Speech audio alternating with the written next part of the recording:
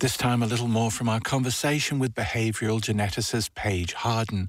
Harden's book, The Genetic Lottery, looks at science that seems to suggest genetic associations with personality, behaviour and even life outcomes. But its real question is what we will do with the learnings of new genetic tools such as GWAS or genome-wide association studies. And what does it all mean for redheads? One of the great sort of, I suppose, poems about the effects of environment and genes is related to red hair, which is obviously very interesting for people in Ireland. Yeah, so this is I'm glad that you call it a poem. It is kind of a poetic example. So this is a thought experiment from the sociologist Sandy Jinks, who was writing in the 70s. And he said, imagine a world where redheads were discriminated against and their teachers hated them and they weren't allowed to go to school, right?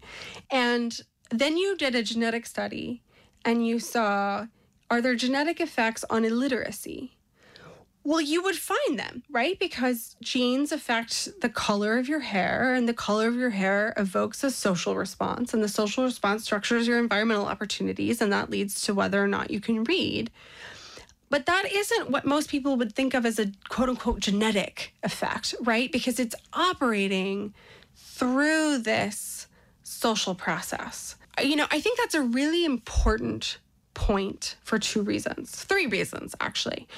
The first is, it's a great example of why we should be wary of using polygenic scores for personalized education or decisions about individuals. Because right now, we don't know how much they're picking up on these type of red-headed effects, which is genes are coding for some aspect of someone's physical appearance that's being responded to with bias and discrimination. The second is it undermines genetic determinism. Well, yes, genes might cause illiteracy.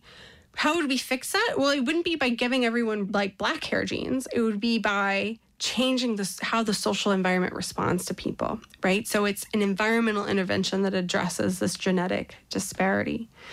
And the third thing, and I think this is actually the most radical, which is, well, if we see that redheaded children are discriminated against, they're pushed out of society, and that calls out for some sort of redress for that inequality, why should some aspect of someone's psychology be any different, right? Like if a child struggles with working memory or dyslexia, is them being excluded from the economy, pushed out of the job market, living a life of economic precarity, is that any fairer than redheaded children not being allowed to go to school? I don't think it is.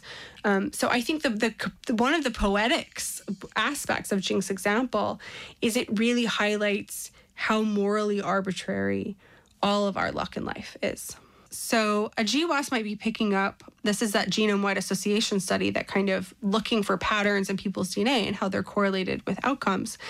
It might be that a certain gene is associated with going further in school because that gene codes for something related to how good is your memory, right? And then children with better memory go further in school. But we also see that it's things like genes that make it so that you go through puberty earlier. And we know that girls who go through puberty earlier are responded to differently, and they're more likely to struggle in school. So the algorithm is picking up on all sorts of processes, some of which we might think of as fair or, things that we don't mind operating, but also some things that might be more indicative of social bias and discrimination. That's why I suggest in my book that we shouldn't be using genetics to classify people. We should be using them as a tool to understand the environment, which environments are working most effectively. Traditionally, if people want to make the point that you're making, they're often making it from, or have historically been making it, and maybe even contemporarily been making it from a eugenicist point of view, through a kind of lens that sees certain traits as desirable and certain traits then as necessary to be eradicated.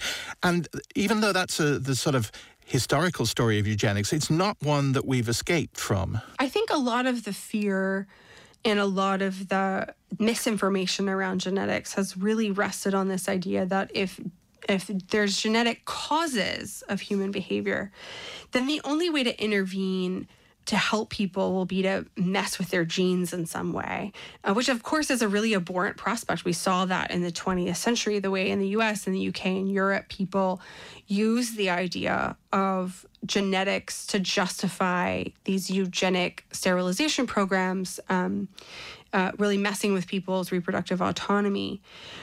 Any one of your listeners who is wearing eyeglasses is a living example that we can treat in genetically caused differences using an environmental intervention, right? You have a genetic predisposition towards myopia, but we put on eyeglasses, which is this environmental intervention. The same sort of thing, and I talk about this example in my book, is speech deficits, right? Most speech deficits are heritable. We treat them not by tinkering with children's genes, but by putting them in speech therapy, by giving them access to the resources that they need. There's a kind of tricky line here where I'm saying we need to take genetics seriously as a source of individual differences, as a source of how people's lives go differently. But our response to observing those differences isn't to throw up our hands and say, oh, there's nothing we can do. We're abdicating our responsibility. It's to use that information to figure out how can we most effectively structure society and intervene environmentally so that people have the most optimum equal life chances.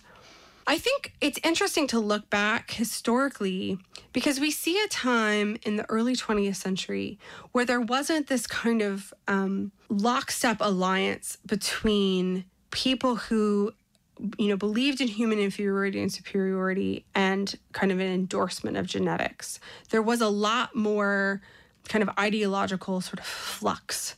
And I think now, it's particularly in the US, we're also again in a time of ideological and political flux.